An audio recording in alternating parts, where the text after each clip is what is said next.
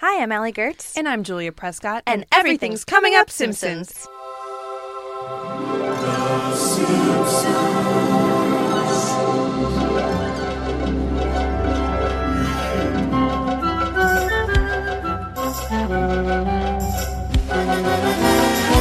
This episode is brought to you by the 48-hour Itchy and Scratchy Diamond Jubilee Marathon, celebrating 74 years of tickling brutality and hilarious atrocities.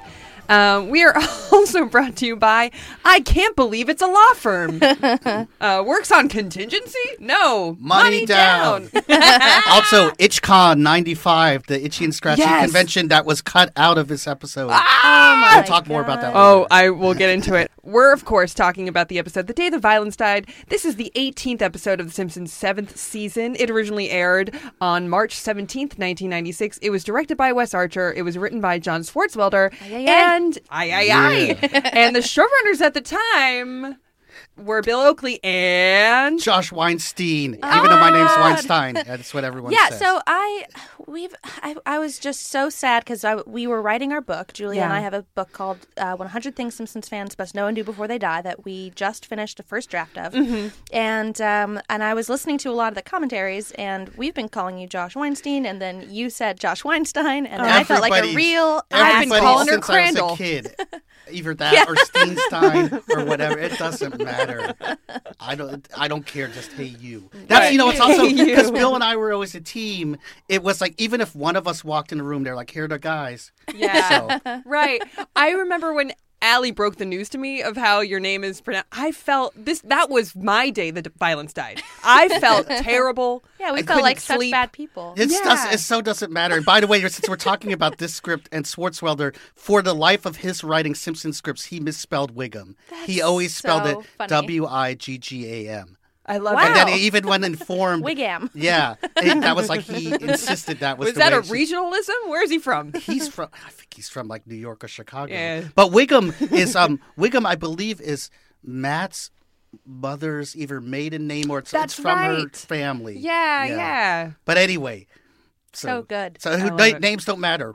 Yeah. We're all just Simpsons fans. I love that. Names don't matter. We're all just specks of dust. Like life is short. Like, I don't know. Other atheist isms. Love it. Yeah, thanks. We're off to a great start. I think we are. Mm-hmm. This episode, so a lot of people know this as the Chester J. Lampwick episode.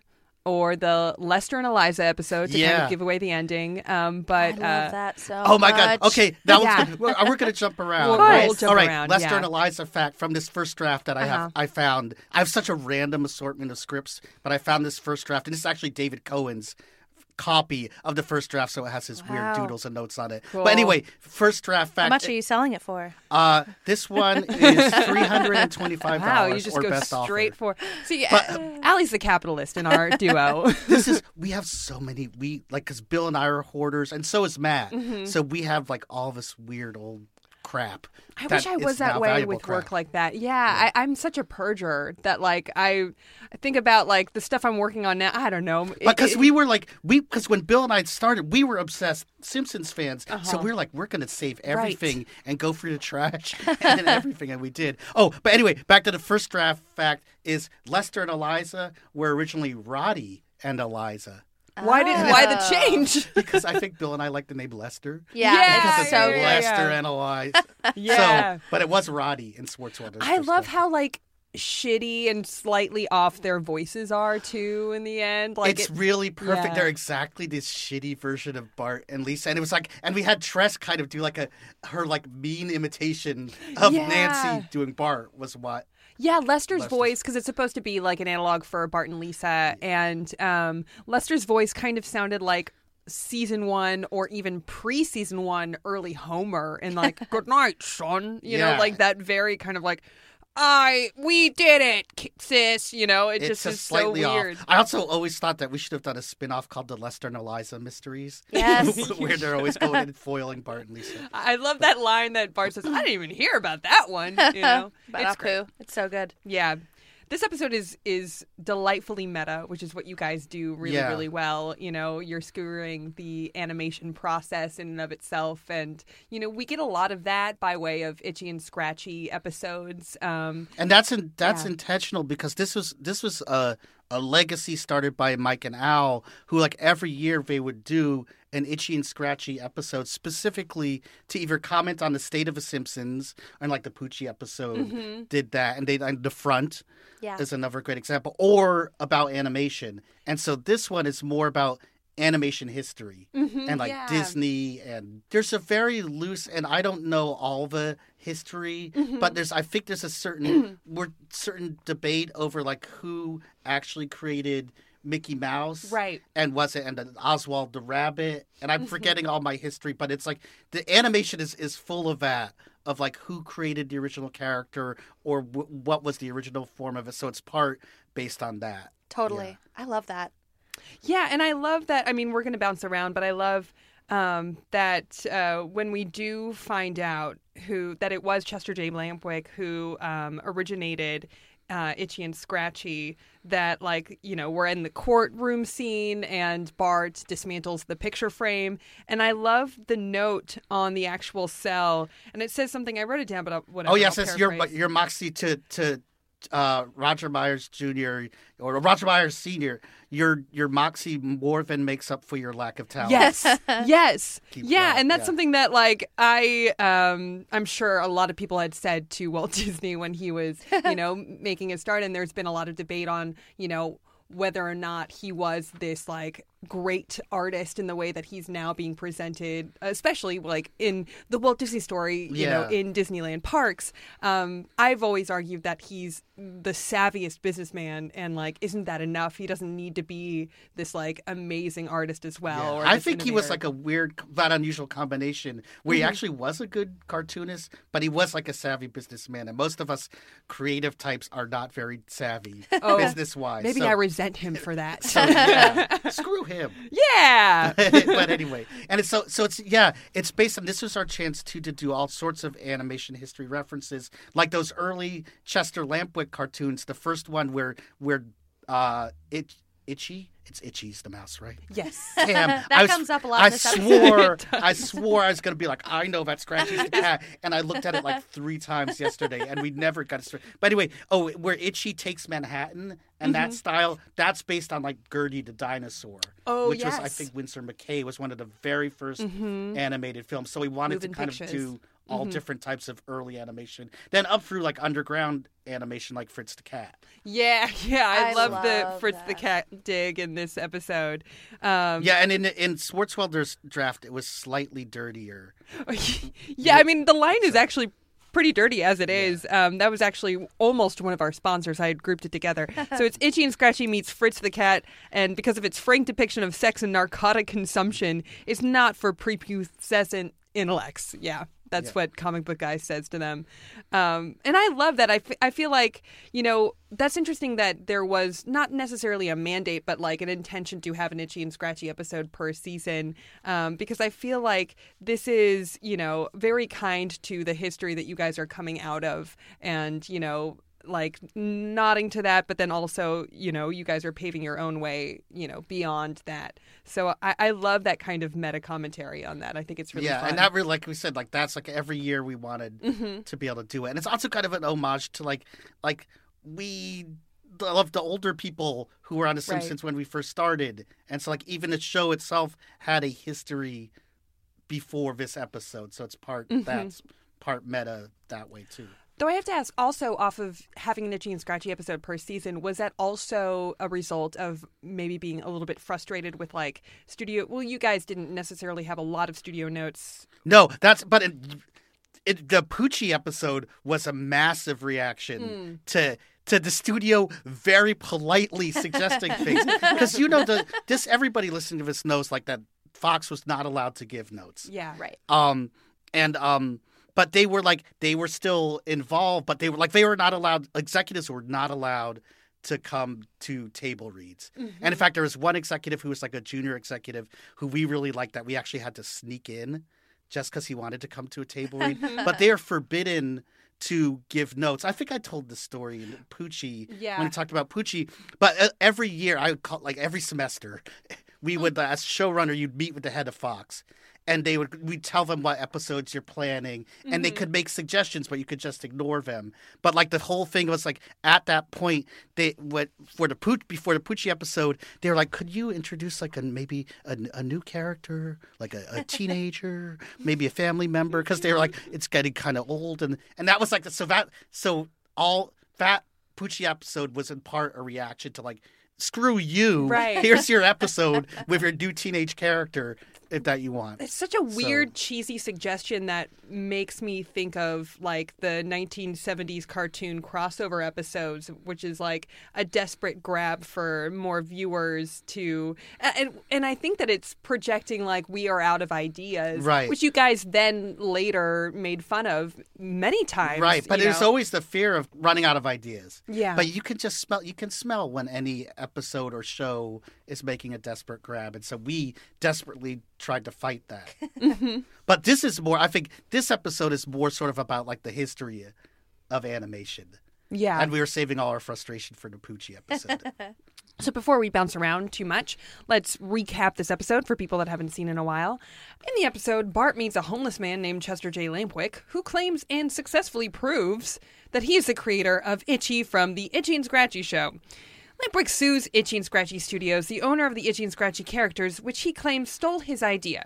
After a judge awards Lampwick a US $800 million, which I believe is billion. 800 billion. 800 billion. How much? How much? How much? It is forced into bankruptcy and shuts down. When the Itchy and Scratchy show is replaced by a parody of Schoolhouse Rock's I'm Just a Bill segment, Bart and Lisa try to bring the show back. They find a legal precedent that could help their cause, but before they can act, other kids save the day instead. That feels like a full premise that you would pitch. They kind of covered everything. I think we're done then. Yeah, and watching it, I had forgot because you think the court case is going to be the end of it, Yeah. and then you're like, oh my god, they bankrupted Itchy and Scratchy, Yeah. and that's like I had actually forgotten the rest Absolutely, of the yeah. episode. Just the way that it was pacing, I had the same feeling where I was like, but wait, there's more. I distinctly remember there being like the I'm Just a Bill, and sure enough, because it's what right I there. really like about that, also, we'll go chronologically, but it's like then it's like Bart and Lisa end up killing something they love. It's Yeah. so Part sad. of that story, yeah. Yeah, I love that. I love that line of just like, I hope you're happy, kid. You killed Itchy and You Scratchy. killed Itchy and Scratchy. It's so Yeah. good, but it reminds me of when Krusty gets busted or Yeah. whatever. Yeah. And he's just like, some people would be very. Some people will call you a hero or like be very proud. Not me. I love Krusty. I forget what the lead up for that Yeah. is, but Yeah. it reminds me of the same thing of like Bart trying to do the right thing and it just totally backfiring, and just like what a moral dilemma that is for a child of just kind of like, you did the right thing, you were helping a man, Yes. and then And I think there's probably subconsciously is us going like, I hope we don't kill the show. Like I hope we don't screw up the thing we love. yeah, totally. Yeah. I mean, we were talking earlier, like, these episodes, these kind of like Itchy and Scratchy episodes, and then also, I guess, Krusty episodes too. Anything that's like referencing show business being this, like kind of temperature check of how you guys were feeling, or maybe some sort of like way to, have an outlet for your anxiety, maybe. Yeah. Yeah. They all are. And every good episode is in one way or another. But these ones are specifically also about the business and us being in the business, and also like we're carrying on animation legacies and history, so we don't want to screw it up. And maybe like if we start for the beginning too, like to talk about like Kirk Douglas and Alex Rocco, because like one of the things is like in Bill and my era. Bill and I? My era. Yes. My era. Bill and my era. Yeah. That we love, because like a lot of times people are like, oh, I want to meet Paul McCartney. I'm going to put him in an episode. I want to meet Kid Rock. But Right. we liked crusty old guys. Yeah. We like Yeah. grizzled old guys. I love And it. so we always just looked for like the best grizzled voice. And there was a bit, now I'm blanking on the name of the actor we originally wanted, who's this great guy who was like in I can't even remember the movie. This really great grizzled Probably in a Coen Brothers movie. good guy, and it's in the Wikipedia thing, but he wasn't available. But they were like, well, we could get Kirk Douglas, and we're like, okay, let's get him. But he was exactly the right amount of excellent but cranky, And like he came into the studio and he's like, I'm only going to give you 2 takes. That's all you're going to get. And then it's also like I was directing outside of the booth, and he and Nancy Cartwright were in the booth, and he didn't like the headphones. It's like, I can't hear. I don't know what's going on. So then Nancy kind of had to relay the directions. And so it was extremely nerve-wracking, but then he did a great performance. And the same with Alex Rocco. I love Alex Rocco. He's one of our favorite people. Rest in peace. He was lovely and like a lovely guy. And he actually came in to do, I think, the commentary on this episode with us. And because he was just like, he's just a wonderful guy. And it's like, here's this guy who was in The Godfather. Yeah. And this amazing actor. And he was just down to like participate. That's so great. And even like Kirk Douglas was happy to play a bum who wants liver and onions and stuff. I love it. So he's totally he did game such a for great that. job. Yeah. And it actually was, I think it was also his last acting role before he had a stroke. Oh my Really? God. Yeah, it was this one. Holy Wow. shit. That's fortunate. To back up, William Hickey was Hickey, that's who it is. The original Yeah, one. we loved him. He was like, I'm William Hickey, like that. But we always, Bill and I, that's why we had Lawrence Tierney too, is we loved grizzled old jerks. I love it. I love a good like bombastic asshole type character too. I find them so fun. But so the mindset when you guys were making this episode, like when you guys were still nervous about getting canceled, when did that ever like, kind of calm down, or was that a constant threat that you guys were curious about? It was a constant threat in our own heads. Like, because we were certain, just because of the way TV shows were, that this thing can't go beyond 10 years. It just can't. So we were more of the mindset of let's tell every story we want to do. And also, this episode isn't as experimental, but Bill and I were like, this is the last 2 years of a show. Let's start pushing the envelope and try things like 22 short films or 3D or whatever, just because let's do what we can. Yeah. So, but there was, I think part of it was like, there's always that the threat of the ending was barking at our heels, we thought. So we were like, let's tell every possible story we can. So just to kind of go just from the beginning, Right. I just remember watching this episode and feeling very excited to watch Lisa and Bart watch TV. Like there was something that's very cool about that.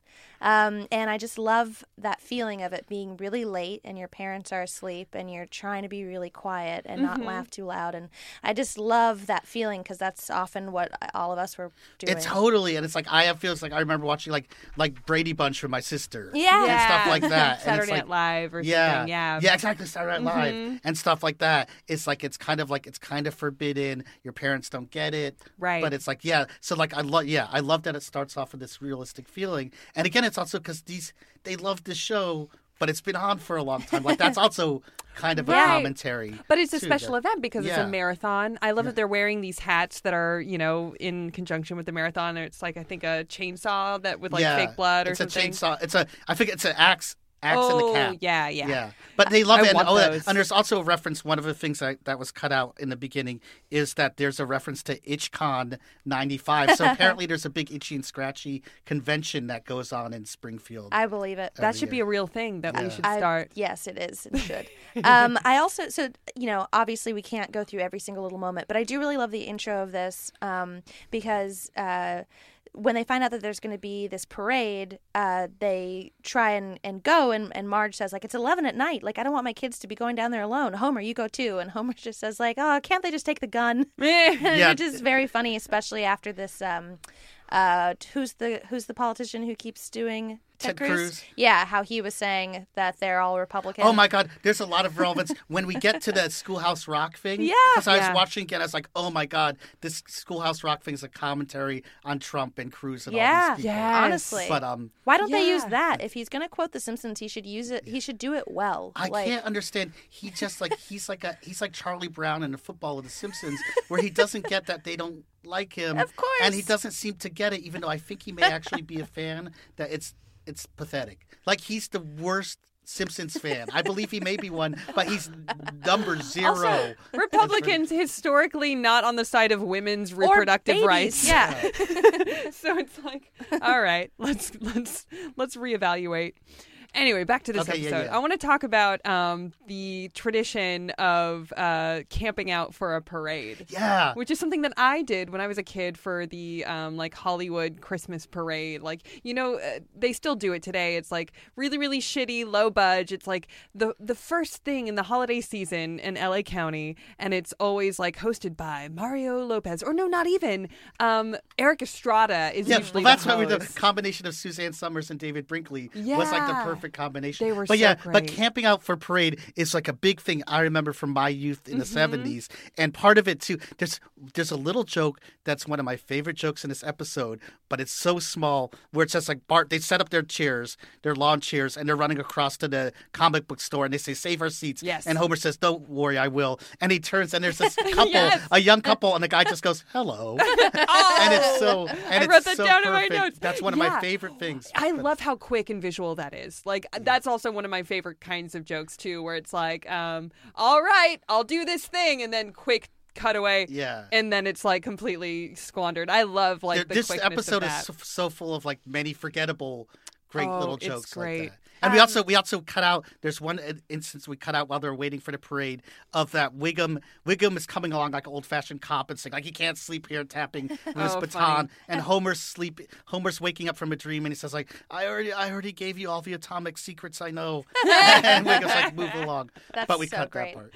That's fun. And then of course we get very soon after, and we'll jump around because there's a whole scene that happens in between this. But I love like the joke of them camping out and for nothing because they camp out behind a pillar or not and a pillar, then the but grandstand the is constructed in front of that's because that's such a thing I remember too, and like having your dad hold you on his shoulders and stuff.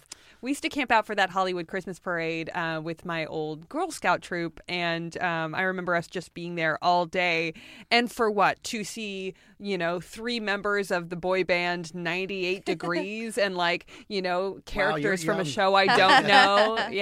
It just was for that was the nothing. thing because back in the days before the internet, there were 5 different things you could do for entertainment, and one was a parade. Yes, so like it That's was. funny. That's the thing. Interesting thing too is like to be all nostalgic is. There's a huge amount of nostalgia in The Simpsons, and this episode is particularly has that nostalgia for like parades and old cartoons and all that stuff. Swartzwelder is like our great uncle of old timiness, like because like Bill and I always loved old timey stuff, but Swartzwelder is the master of it. And in fact, he appears. He's one of the surprise witnesses who walks into the courtroom. Oh, yeah. So it was like Santa and like Santa. Sean Swartzwelder and the McCreary twins on their Yes, little on their motorbikes. I recognize Swartzwelder. I love the drawing of him. Yeah, so we tried to put him in as many episodes, but specifically this because it was him. But he's the king or the crown prince of old timiness. Yeah, so it's full. Even like the guy's name, Chester J. Lampwick. Yeah, is so old-fashioned. And I mean that kind of goes into what he's done outside of The Simpsons too, his like hard-boiled detective novels and stuff like that. And I love like in doing this podcast learning what is particularly a John Swartzwelder type joke, like off I go, like radio style kind of stuff. He there are like probably 5 people, and I think we've talked about this before, but like 5 writers who pioneered a certain thing that then became part of the comedy language. Right. But Swartzwelder's things like Down I Go. Yeah. And that, it's like we talked about this in another podcast. Right. But based on old time radio where you had to describe what was happening. Did he originate Yoink? No, there's a whole fascinating history to Yoink. Oh, that's a whole that's other going in the next book. Yeah, that it is like, and it's still not known, but we think, because like I think George Meyer pioneered its use on The Simpsons with Homer saying yoink. But we believe that yoink actually comes from an Archie comic. Right. Cool. Where someone is yanking something away and it said yoink. But there's a whole... I think I remember that. There's That's a debate fantastic. about the history of yoink. Yeah. Well, we'll write that in our Simpsons book. Yes. The next one. So I wanted to mention one little bit of dialogue that I, 1, think is funny, but 2, just sets up the episode and what's going to come really well. And it's during waiting for the parade, Bart goes to the comic book store and sees Comic Book Guy and sees this drawing of Itchy. Yeah. And he says he'll give him $10 for it. And the dialogue of I think Comic Book Guy is like laugh out loud funny in this episode. Yeah. He's one of my favorite characters. He's so good. So in this one, Bart says that he'll give him $10, and he says, "Are you the creator of High and Lowest? Because you are making me laugh." That drawing's worth exactly $750 dollars American. Bart says, "It's valuable, huh?" Comic Book Guy says, "Ooh, your powers of deduction are exceptional. I simply can't allow you to waste them here when there are so many crimes going unsolved at this very moment. Go, for the good of the city." And so, one, it's very funny. It's very snarky. But it also ties into the fact that Lisa and Bart do kind of solve crimes throughout the lore of The Simpsons, as we see at the end. And we are reminded of when Marge is kind of giving them their pep talk and saying, like, you've done this.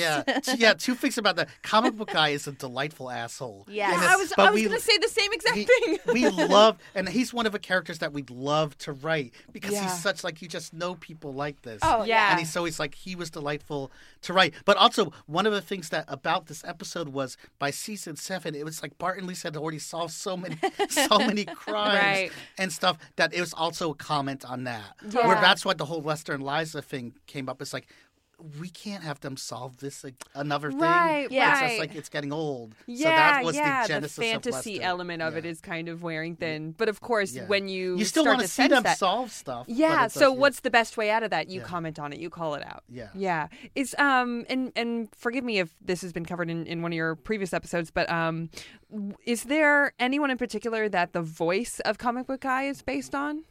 Oh my God! I think it's both our inner persnickety-ness, but no, it's just a voice that Hank does is so funny and perfect. But it's just like any annoying person can be channeled into Comic Book Guy.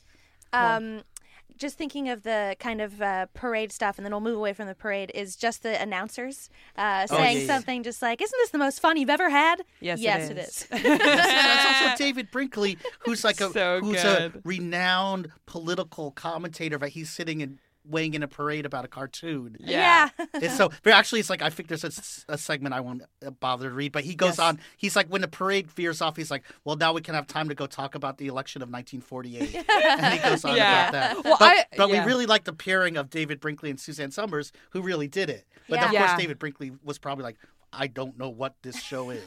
Yeah, I love it. And I love how frothy Suzanne Summers' character is of just, now the parade has entered Bumtown. Oh, it's all just so exciting, Dave. Like, just her, like, over enthusiasm. It is, and that's part of it, too, of an inanity of parade announcers. Because, like, I want to see the Thanksgiving Day parade, but I also want to kill myself when I'm listening to people talk about it. Yes, absolutely. Which is why that Will Ferrell and Molly Shannon Rose Bowl thing was just so fucking on point. Yeah. They were so funny doing that. I want them for everything. I also, one last thing about the parade. I have one more last thing, too. Oh, yes. I really love the parade float of... here he is creating the character from the thoughts in his head, and it's like lifting the top of his skull. Them from his head. Yes, it's so a good parade. It's a great parade. It's a well done parade. Yeah, and of course they go through Bumtown. Yeah, and in fact, Bart, we actually did this twice because we were obsessed with Animal House as one of our favorite movies. So Bart getting into the parade, and we also did it in the Irish parade. But Bart becoming part of a parade is an homage to Doug Kenny's character Stork when he comes into the parade. Oh, that's fantastic! That's great. I love in that moment of people in the crowd going Bart, because it's funny. It's like you guys kind of bounce around between like no one knowing who the Simpsons are and everyone knowing who the Simpsons are. Whatever the situation may be in the episode, it's really funny.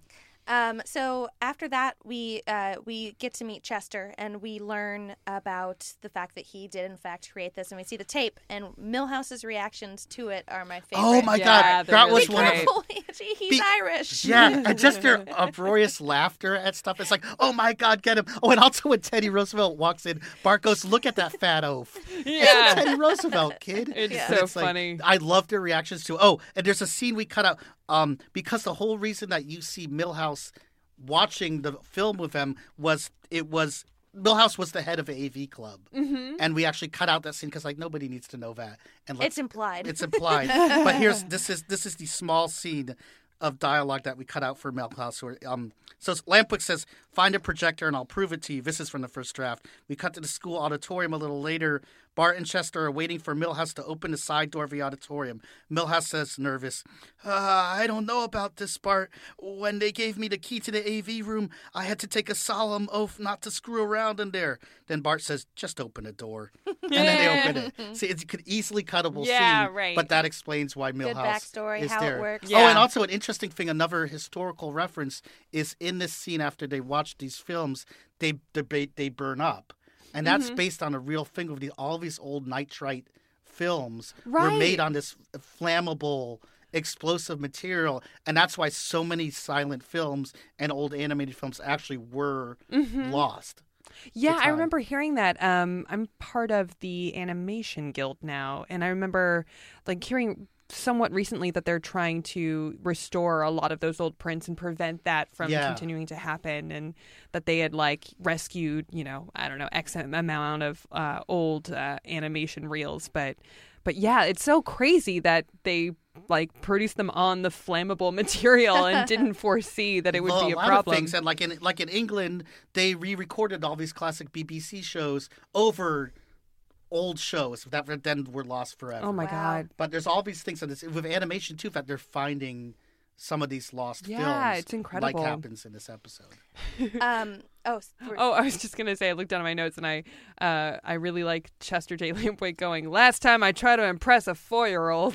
Yes, I love. There's another reference we cut out too where people don't really know Bart and Lisa's age. Like adults are like, I don't know, what are you for? And there's a scene later where Bart and Lisa go to a bank to try to get a loan to finance new Itchy and Scratchy, and the banker is just like, what are you, you're 8, you're less than 8, I can't give you a loan. Yeah, I love that. I mean, it's very realistic, and then I also love within that scene, Bart really standing up for Roger Myers Jr. So and Senior and whatever, but him saying he's a really good guy. Every Christmas he goes to the pound and he rescues one cat and one mouse and gives them to a hungry family. I love that. It's also because it is it's the innocence of youth, and I remember as a kid watching Walt Disney because he would host the Walt Disney night every Sunday, and I'd be like, that seems like a really nice guy. Yeah. I believe he was a nice guy. I don't feel the same about Michael Eisner. Yeah, I don't know. Because having worked for Disney, I used to be, when I was on The Simpsons, we were all like, oh, Disney sucks and blah, blah. Yeah. But having actually worked there, it's kind of a nice place to work. Right. So, on Gravity Falls, or were you also on? Yeah. On Gravity Falls. And it did seem like there's a thing, unlike Fox, Disney actually kind of is nice to its employees. They are. So maybe Walt was a nice guy. Yeah. I don't know. Maybe it's an evil businessman, but he had a nice side. I think a little column A, a little column B. Yeah. But I've briefly worked for them as well, and I think that they do a really good job of the day-to-day, we value you, it's a nice place to work, we have good food kind of stuff, which can go really far, Yeah, it does. Until you find yourself 10 years into a contract and you, I don't know. Yeah. So right after this, Chester is going to stay with the Simpsons, and his parents aren't going to mind because they're not going to know about it, which is a perfect kid logic. My parents don't mind because they're not going to know. I'm going to have a bum live in the basement. It'll be fine. Yeah, I love the quick fixes and logic in this episode because I buy all of them and they're all super silly. And these are all from Swartzwelder's first draft, and those are all Swartzwelder logic. Yeah, it's insane, but it makes sense. Yeah. I love, do you know what radon is? No. That whole little segment is so perfect because it's just there's a box you could sleep in. Just move the cot out of the way. Yeah. I love how he's just okay. It's great. And I also love... It's just so silly, Homer passing by the basement and him going, spare change. I love the Chester J. Lampwick character consistently throughout this episode. The fact that he is so, deep in his hobo-like ways. Doesn't want to change even when he has a ton of money. For some reason, I buy it and it's delightful for me because I don't often see that. You often see, the poor to rich transition being, more stark, but it's maybe he was happy being a hobo. He's happy to still bug Kent Brockman for spare change even when he has a gold house or and rocket car. To shine his shoes, you know? Yeah. And that's very Swartzwelder too, is the love of like old time hobos. Yes. And that sort of like life on the rails and stuff is so purely Swartzwelder. And there's a lot more references in this first draft about Chester Lampwick remembering days when he would steal pies from windows and stuff like that. Well, I was just about to say, I love the runner of, I love how contentious Grandpa and Chester J. Lampwick are. The best. I love that choice because, of course, because they kind of belong in the same age group and, you know, they would possibly have a history. And I love it when, like, Grandpa gets very suspicious because he's usually very, you know, out to sea and not exactly like in the moment, but I love, you know, him saying, I gave you a plate of corn muffins back in 1947 to paint my chicken coop, and then your corn muffins were lousy. Yeah, and also paint my chicken coop. I love that he yes, first of all, anytime we've said this before, if Grandpa is in a scene, then you know he's going to talk. Yes, because he's just crammed in there. It's like Chekhov's gun. Yes, it's like, Grandpa. It's Chekhov's grandpa.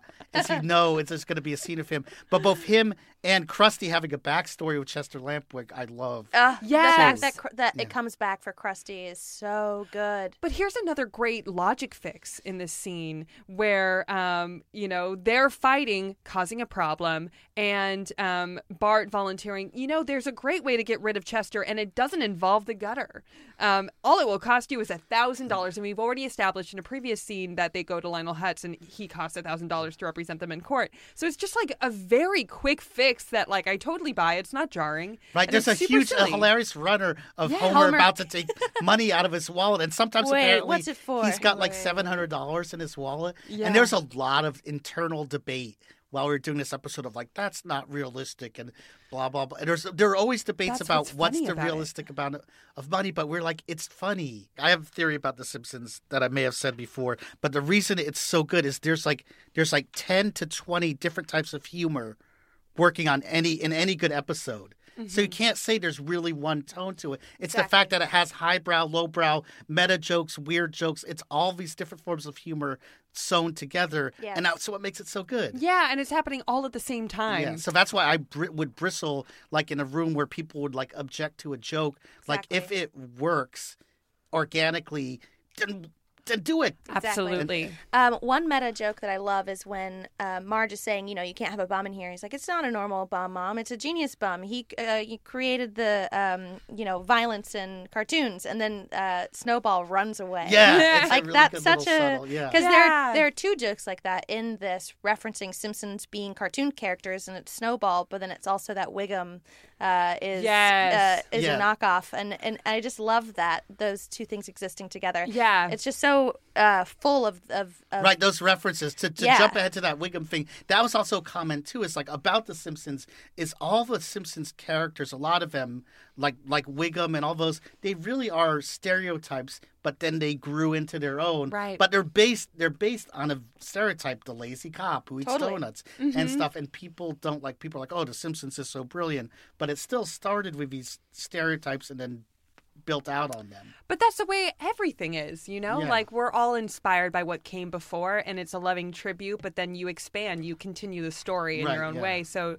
yeah, what's that thing, like, there's only 3 or 5 original stories in all of storytelling? It's like, who cares? Yeah. But I love, like, how specifically it's called out in that courtroom scene of all of the Hanna-Barbera characters and, like, specifically the Flintstones. Yeah. And we have that clip if we want to listen to it.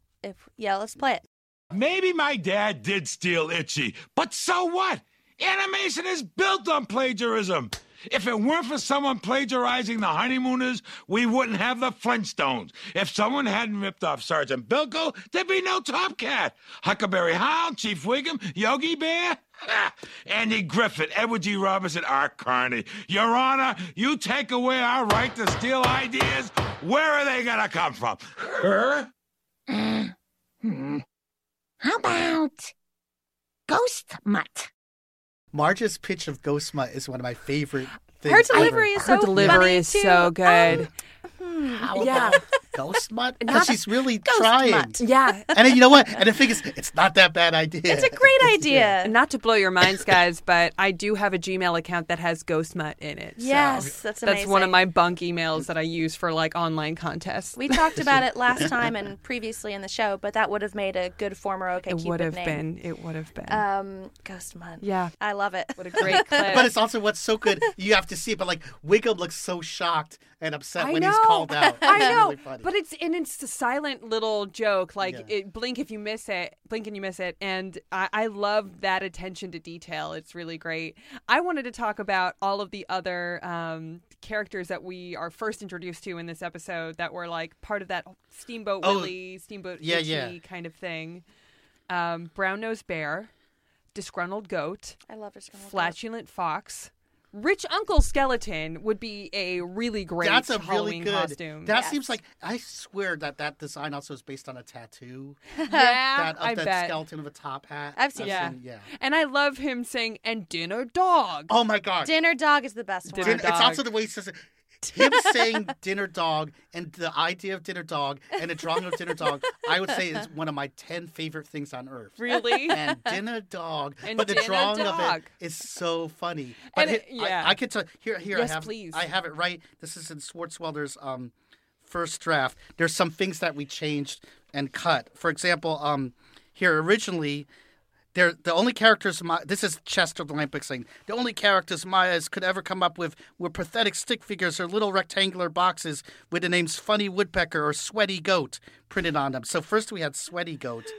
But then on the next page there's a reference to Disgruntled Goat, and it's actually the history of Disgruntled Goat that we cut out, which is that apparently disgruntled Roger Myers Jr. says, my father created them all with a possible exception of Disgruntled Goat. He found that in a garbage can outside Disney Studios. Yeah. So that's where Disgruntled Goat was discarded by Disney. Oh, and there's also was a character named Uncle Ant. Oh, yeah. Who I think we've seen in a previous, I think in Itchy and Scratchy Land. Yeah. Well, also that reminds me of the joke that they have later for Flatulent Fox was that was actually based on a true story. I love which that I too. love. It's so funny. That's the joke that replaced the Disney garbage can. Oh, joke. perfect. And then we also have around there Sarcastic Horse, I believe, and Manic Mailman, which comes Manic to play Mailman. later. And Manic Mailman was a later addition.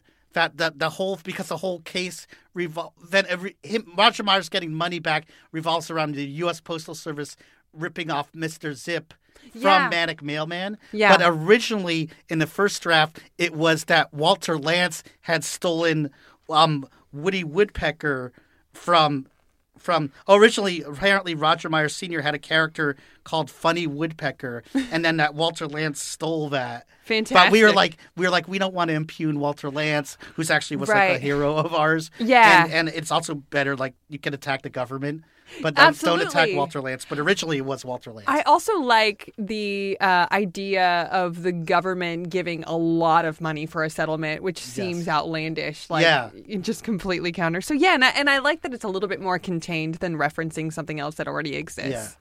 Yeah. Let's actually take a quick little break, and then we'll be right back. Hi there, I'm film critic April Wolf and host of the Maximum Fun podcast, Switchblade Sisters. Do you love genre films? Do you love female filmmakers? Do you love discussions on craft? If your answer is yes, you'll love Switchblade Sisters. Every episode, I invite one female filmmaker on, and we talk in depth about their fave genre film and how it influenced their own work. So we're talking horror, action, sci-fi, fantasy, bizarro, and exploitation cinema. Mothers, lock up your sons, because the Switchblade Sisters are coming for you. Available at MaximumFun.org or wherever you find your podcasts.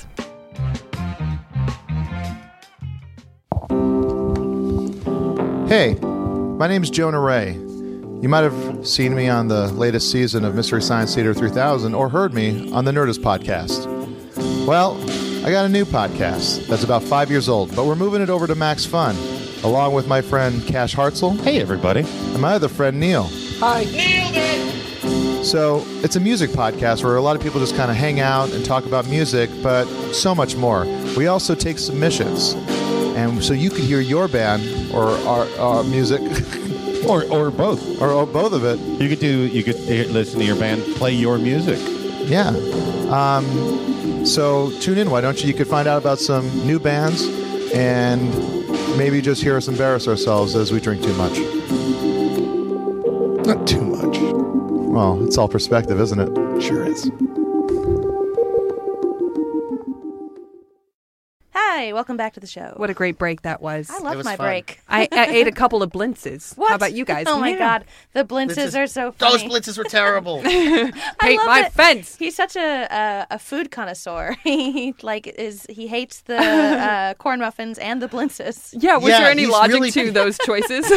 No, it was just he's really picky. Funny words. He's picky, yeah, they're funny words. That's Yeah, exactly of it. course.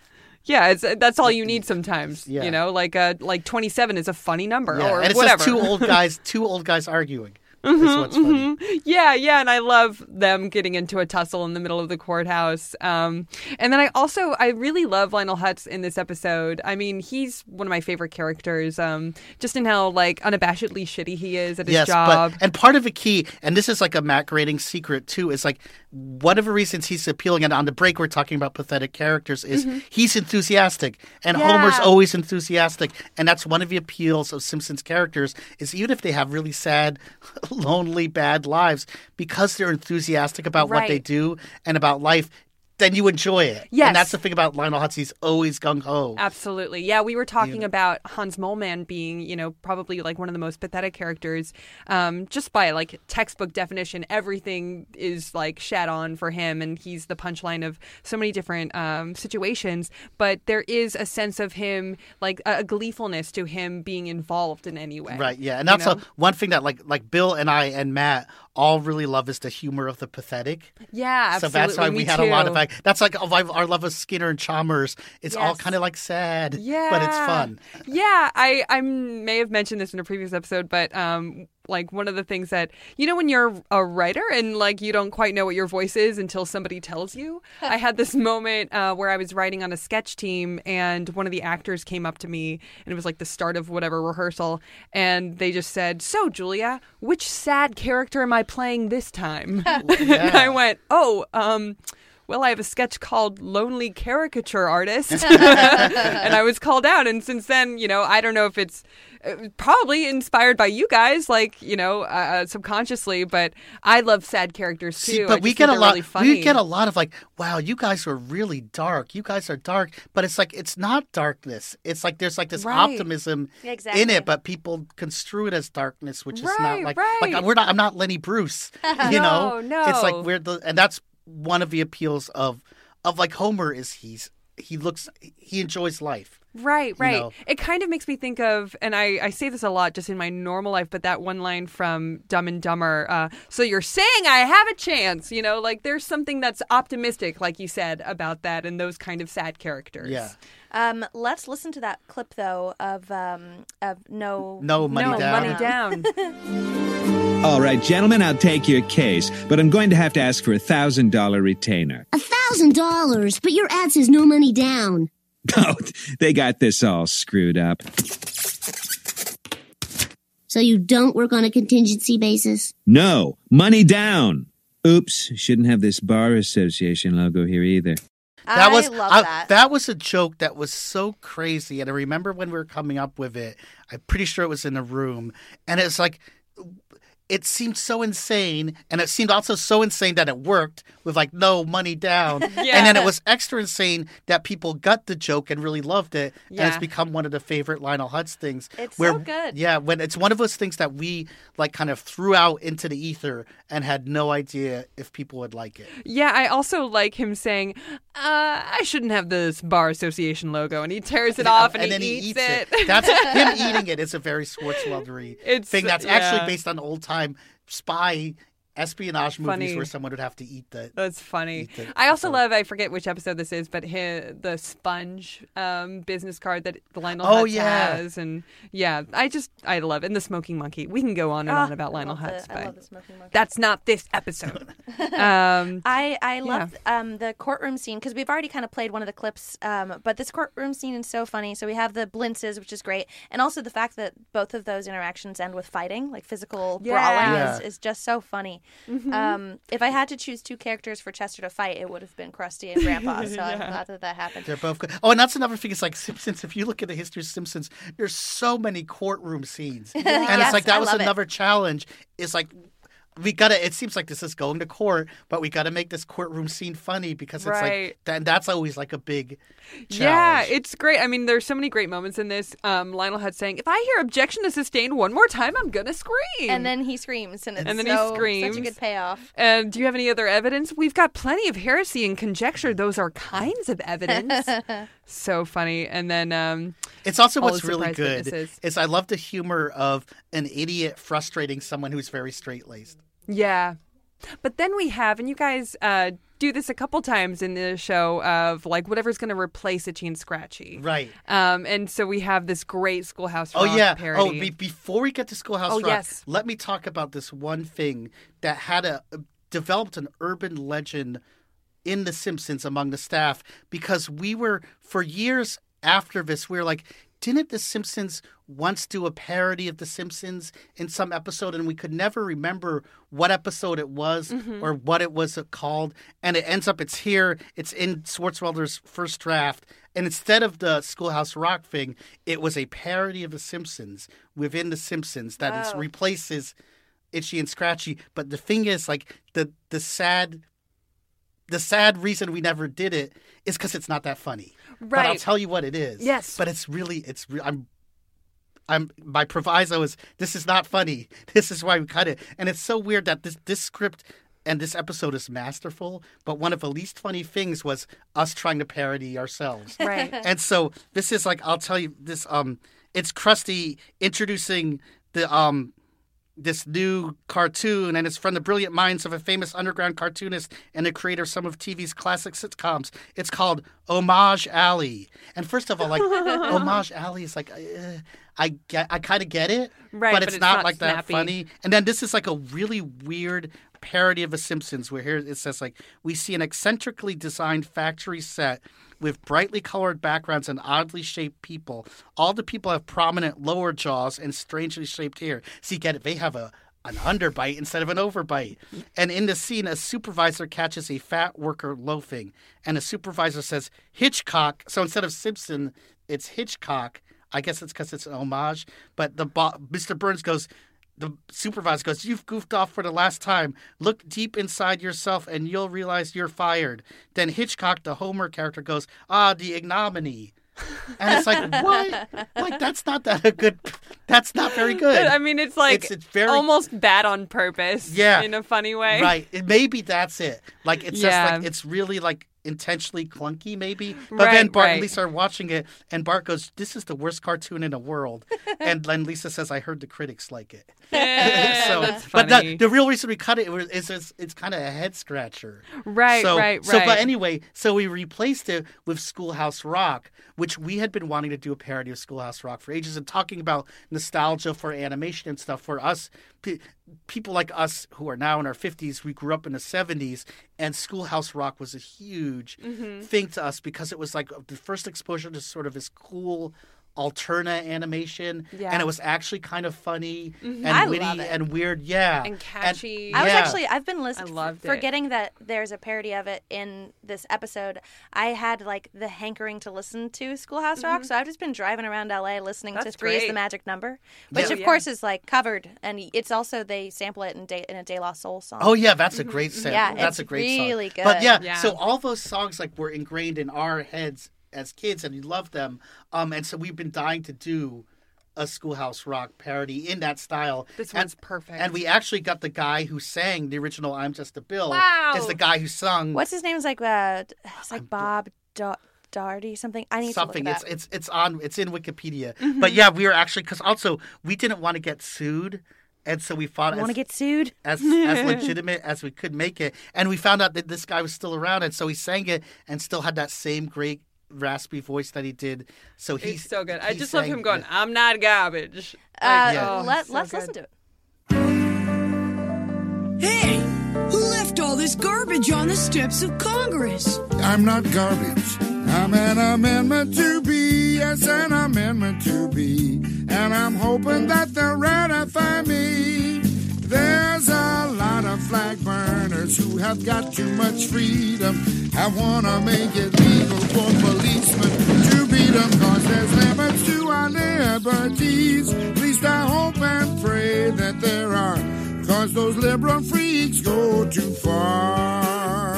Well, why can't we just make a law against flag burning? Because that law would be unconstitutional.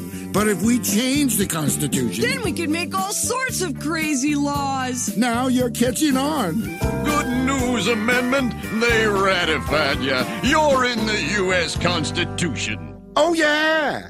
Listening to it now, it's like it's really timely. It's about like changing the Constitution and for allowing people to have guns and stuff. And it's very like, which is also very tragic, but it's like, it's really like, it's still timely. I know. Well, it also just kind of makes you think of like how, and this of course is a stereotype that maybe our listeners don't agree with, but I just feel like there aren't that many creative Republicans. And so it's kind of lucky, because what if they were turning out, what if Schoolhouse Rock had like a Republican agenda and was as good as real Schoolhouse Rock? Like, we'd have more Republicans, I'd bet. Like, we're kind of lucky that the best guess music is like and art... they tried to be fair, but really they were really progressive. Oh, yeah. Because I remember, like, I'm a Sesame Street kid. Like, I remember when they first launched Sesame Street in the very early 70s, and it's really progressive. Oh, yeah. And so, like, Schoolhouse Rock messages were progressive. And so there's an interesting lineage and homage from The Simpsons of like, you have like Schoolhouse Rock, you have like Rocky and Bullwinkle, and you have these occasional progressive cartoons for kids that then led and helped inspire The Simpsons. Yeah. I love it. I love it. Yeah, no, it's so funny too, and the animation is so perfect. It is. It's done, and that's part of the key too. And that's one of the things I was just talking to Matt Groening the other day. It's the art of parody that really people like National Lampoon first pioneers, making it so realistic. Yes. It's the attention to detail then makes it all the better. Exactly. Yeah, which then leads to you guys, which then leads to The Onion. And right, exactly. Like getting things just right.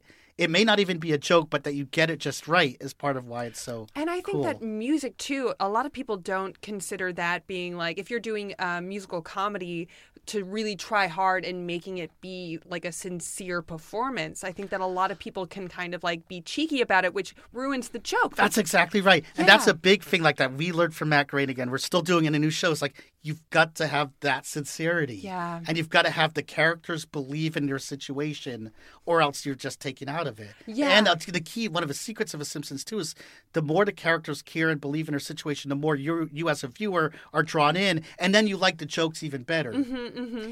Yeah, I'm sad that Jeffrey Tambor is no longer able to be spoken about in like such a favorable way, just because of what went down. But I will say, just because it is relevant, that when he was talking about how he played his character in the Larry Sanders show, he said, I played it pure tragedy every time. I never played it for a joke. I always played it like I was just the most tragic character ever, and it makes him the funniest character on the show. Yeah. And I love that. And that's right. And it's like, if you look at The Simpsons, the sincerest characters are people like Skinner or whatever, then you feel that tragedy encircling them, and you feel the sadness and whatever. I would also say that Veep also does that really, really well, where everybody is like, very serious and the comedy coming from that. But that's also a much drier show in its comedy.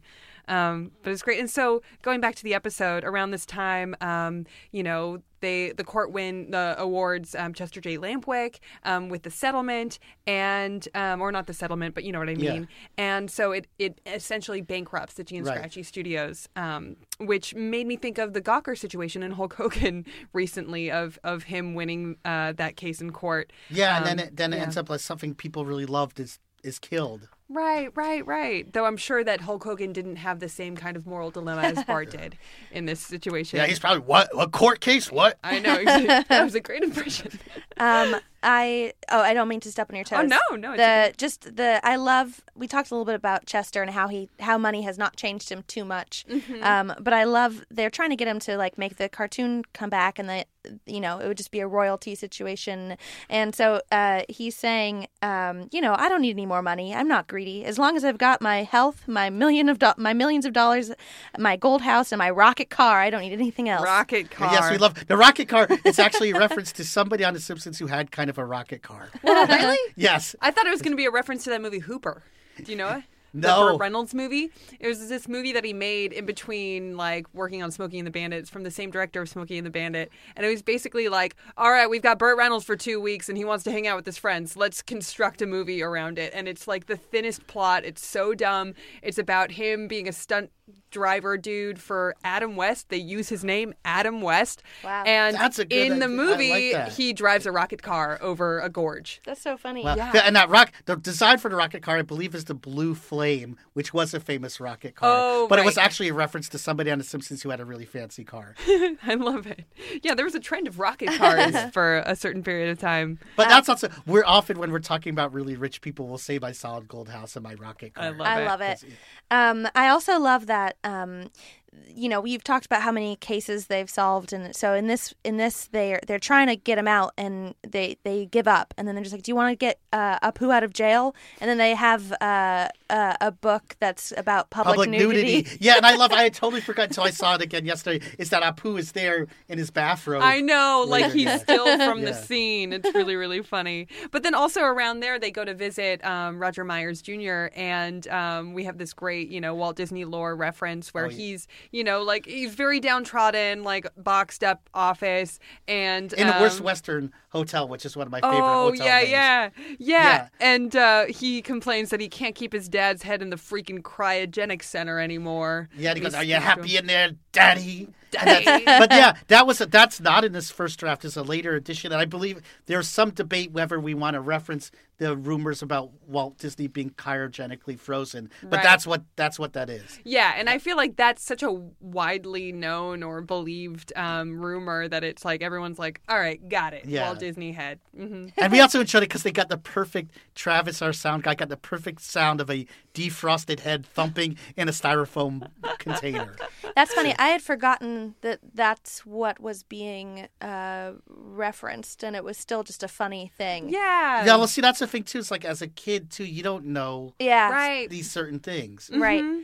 Yeah, you guys do such a good job of packaging jokes and references in a way that doesn't feel exclusionary, Like it's funny on its own, and then you grow up and you get the references. Yeah, and you we've go, talked "Oh." about this too, but like for us, like that was like what Mad Magazine was. Like when I was a kid reading Mad, I was like, I don't really know what hippies are. I don't know who Adlai Stevenson or Eisenhower is. Right. But they're referencing them, and then later I learned like, oh, okay. Yeah, I actually remember the first time you were on the show, we were talking about Julia, you love Jub Job. He's everywhere you want to be. He's everywhere you want to be. And that you explained to us what that was actually a reference to, and how we just thought it was something kind of funny. Yeah, I just thought he exactly. was like a pest. Right. And so like other things like the ad, what I think it was American Express. It was, yeah. That it's like I wonder too, like how many things like in Bugs Bunny cartoons or whatever I grew up like that are really specific references, but we have no idea. Exactly. Yeah, and maybe are not time has not been kind to them in some ways, but then I feel like you guys also referenced it on The Simpsons of that sensation happening of like it being such a hyper specific reference that now you can't get it unless you open up a history book, right? Stuff like that. But yeah, so around here is when we have the Simpsons kids in the kitchen, and they're, trying to figure out how they can, solve this, and they get inspired, and an idea sparks, and we can kind of see the wheels in motion. But then this is also like minute 20 of a 22-minute episode. So what's going to happen? Of course, you guys wrap it up so tightly in a really I remember great actually way. watching this and looking at the time right around going, like, well, I can't believe, like, Holy what's shit. Yeah. So they show up, and then we get our great Lester and Eliza, intro of these sort of like off-brand Bart and Lisa characters. They also save Krusty's what was his wife, his estranged wife. I didn't even know about that one. Yeah, I know. I love that. And that's like, and these are that's almost word for word that is in Swartzwelder's original draft, except that Roddy, he's called Roddy. But all these things are like, that's one thing that's masterful about when you get a really good Swartzwelder script, is it was a pretty easy rewrite. But as we talked about before of like Mountain of Madness, they're easy to break. Right. It's like a Swartzwelder script is like fine piece of German or engineering, and if you have the wrong technicians work on it, it'll blow up in your face. So you have to do it really carefully. Yeah, that's a really good analogy.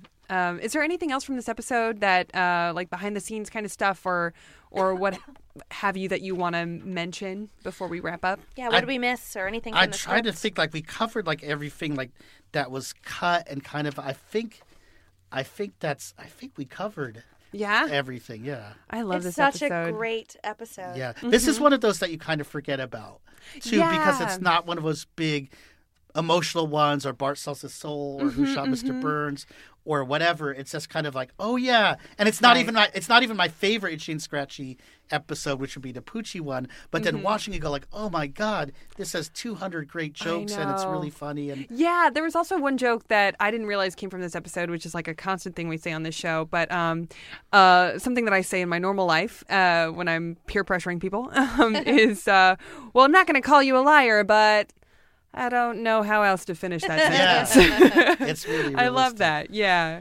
As a kid, I remember, like, I would get the episodes confused sometimes just by the name of it. And, like, The Day the Violence Died, I sometimes thought was the one where, Marge versus Itchy and Scratchy. Yeah, just because it kind of sounds like that's what it would be about.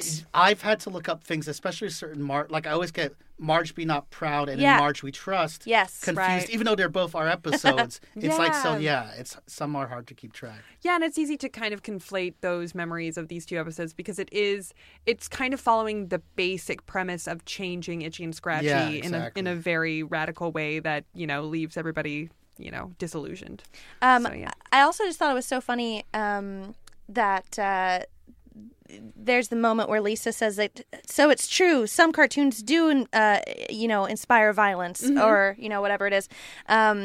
Just because that cartoon was so bad that it made her have to punch her brother, which I think is such a funny, because I do remember people saying like TV shows or like cartoons and video games like made kids violent or like become like bad kids. And and that was a light part of a social commentary of this episode. Does that really happen? There's also like a great interaction between Bart and Lisa in this episode. It's like just the wordplay of it is really, really great. It's earlier when they're first watching the marathon when Bart says, Lisa, if I ever stop loving violence, I want you to shoot me. Will do. It's great. Yeah. I like them as partners. Yeah, that's a rare thing too. Is like when they do just like when like Lisa and Homer are partners or whatever. Seeing Bart and Lisa as actual brother and sister and they kind of get along is really sweet. Well, there is something about like core cast characters pairing up that feels really kind. It's like, it's almost like a love letter to the viewers of liking these stars of their show.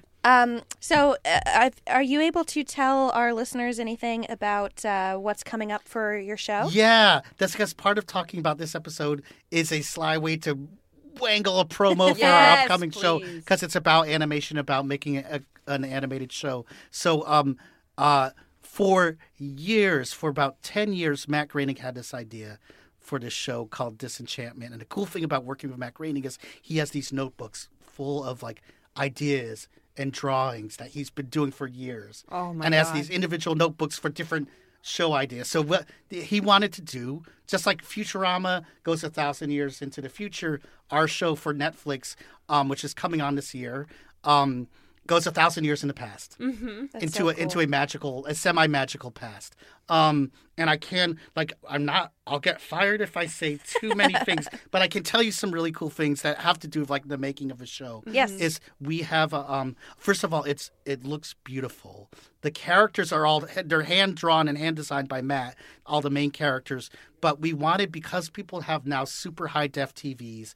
And we really like it, and it's a fantasy show, and there have been a million fantasy shows and movies before. It's like we thought this has to look beautiful. This has to like blow people away visually. So we have a new, like sort of almost hand painted backgrounds, but they look beautiful. But we figured, but the Matt characters go very well with them because we have to figure out all this stuff with like lighting and stuff. It's boring technical stuff, but we were just getting the first color episodes back, and they look really beautiful. And it works. Cool. And we're so happy like that it came together. But what also works, there's like 50 different things we're excited about. Another one is the cast. Is because we not only got nearly every single person from Futurama back to do voices, but our three, and they're awesome, but they're doing different characters than they did in Futurama, which is great. Yes. Like John DiMaggio, instead of playing Bender, he plays Princess Bean as the main character. Also, what we're really proud of is this is the first Matt Groening show with a female lead character. Yay! It all centers aroand Princess Bean, who's played by Abby Jacobson, who's awesome. And John DiMaggio plays her father, who's like this grumpy king. And he's awesome. And it's cool because like the Futurama people are kind of like our ladder and our link to the past. but we're going into the future, but into the past. Yeah, into this medieval thing. But the three main characters are Princess Bean, played by Abby Jacobson, her elf companion named Elfo, who comes from this weird. Also, one of the things is we're doing. Within the show, it's one style, but Elfo comes from this old-timey place called Elfwood that's animated like an old Fleischer Brothers cartoon. Oh. So when they go to this place and we come back, we go, because it's a fantasy, so we explore all these different lands. So when you go to Elfwood, it's animated in like a Fleischer Brothers style. That's amazing. That you step in and out of. But so he comes from this world, it's Elfo, and he's played by Nat Faxon, who's hilarious. And then the other main character is Lucy, who's Princess Bean's personal demon, and that's played by Eric Andre. Perfect. And those three actors are great. And the cool thing is they're all also writers and directors themselves. So they bring an extra level of thinking and comedy. Like when we give them lines, you can see they're processing and making the lines even better. So they're our main characters with the Futurama people, but then because it's also a medieval fantasy world, we have a certain number of English voices as well. I would say like maybe a third of the characters are British accents, and we wanted to get, instead of Americans going like, I'm a blimey Brit, blah, blah, we wanted to get real British actors. And I loved, from some time I spent in England doing this kid show for the BBC, I fell in love with all these British comedians. And Allie and I were talking about this beforehand. My favorite show of all time, more than The Simpsons, is The Mighty Boosh. The best. It's like, it's the best thing ever, and I freaking love The Mighty Boosh. It's so cartoony. Yeah. And that's, sorry, I spit. It's all good. When I was talking, because No, I was it's all good. enthusiastic. So excited. So anyway, I had done a pilot for Fox that went nowhere with Matt Berry and Rich Fulcher, and it also ends up that Rich Fulcher went to the same high school that Bill Oakley and I did, and he was a couple of years older. So cool. But so I got to know Rich especially well, and Matt Berry as well. And during our agonizing 3-year process of making this pilot with Fox that went nowhere, but we all kind of bonded. So it got Rich Fulcher is both a writer on the show because he moved back to America, but also an actor. Matt Berry plays Prince Merkimer, who is a jerky, pompous prince who's supposed to marry Princess Bean in the first episode. Something happens to him that then plays out over the rest of the series. His voice is so great. So it really is. Is So great. It's just and like deep and he's someone I velvety. can't believe they hadn't used in an animated show before. Yeah. And then so we also got him and Noel Fielding, who we love, who plays Stan, the friendly executioner and dungeon master in our show. So as well, we also got these other great British comedians, Lucy Montgomery, who does a lot. She's sort of like our British Tress MacNeil, who does all our different style, funny British regional voices. And we're really careful, too. We're like, this shouldn't be a Cockney voice. This should be a Northern English voice. And That's great. blah, blah, blah. So we've got a number of other people. There's some people I'm not allowed to talk about contractually, but people will be very pleasantly surprised when they hear. It's a really amazing voice cast. I just want to say our writers too, which I love, because it's half us old Simpsons Futurama farts like me, Matt, Bill Oakley, David Cohen. There's also Eric Horston and Pat Verone from Futurama. But the other half of the staff is young people, because we're all over 50 and old farts. And the other half, so we hired two of my favorite writers from Gravity Falls, Shion Takeuchi and Jeff Rowe, who are young and awesome. And I love them. And also this team of women, Jenny Batten and M. Dixon, I just had read their spec scripts, and it's the funniest scripts I ever read. That's amazing. So they're on a staff, and then a few other people, but it's a really good mix of old farts and awesome new farts. It's a really good combination. So it's not the same old stuff, even though it has that Matt Groening flavor. And when will it come out? That's what I know when it's coming out. I'm not allowed to say. That's a beat that's saved for it's PR. It's a secret, but it will be. It is this year. Okay, great. And we're so psyched for it. And as you know, because it's 2 seasons of 10 episodes, we'll be releasing them in a batch of 10. Oh, excellent. And also it's serialized. So there's ongoing deep Yay. arcs. Of course. It wouldn't be a show that you guys were involved in if it wasn't. So it's really good. I can't wait. Well, thank you so much. And we'll have you back on once the show does come out if you want to. And then we could even talk about the episode, do a little one-off. But thank you so much for coming. We always love when you come. I love doing this. It's been too long. Yeah. You're like the fifth Beatle. The third There's so many fifth Beatles. There's like 10. There really are. Yeah. I love them all. I love all my children. And then where can people find your stuff online or follow you? They can follow me at Josh Strange Hill on Twitter. I really recommend it, as will be. And also, I'll pitch for Bill Oakley too. Is he's that Bill Oakley? Because often we go through these old scripts and find scenes that we cut, and we'll post them. And because we're Simpsons freaking nuts too, so we love finding this stuff. So look for that, and Fruvair will start talking about the new show. Yay! Julia, where can people find you? Thank you so much for asking. You can find me at Julia Prescott on all the things. Allie, where can people find you? Thank you for asking me. You could find me at Allie Goertz on all the things. You could find us at Simpsons Pod on many things, particularly Twitter, and then also Simpsons Pod on Twitter. Simpsons Pod on Twitter. And if you are Chicago or Chicago adjacent, we are coming to your town March 31st for our first live show ever. It's going to be huge. We're going to be promoting the fuck out of it. That's awesome. So yeah, I can't wait. It's going to be so fun. My freaking ears! Ow, my freaking ears! But yeah, stay tuned for more info on that. Smell you later. All right, bye.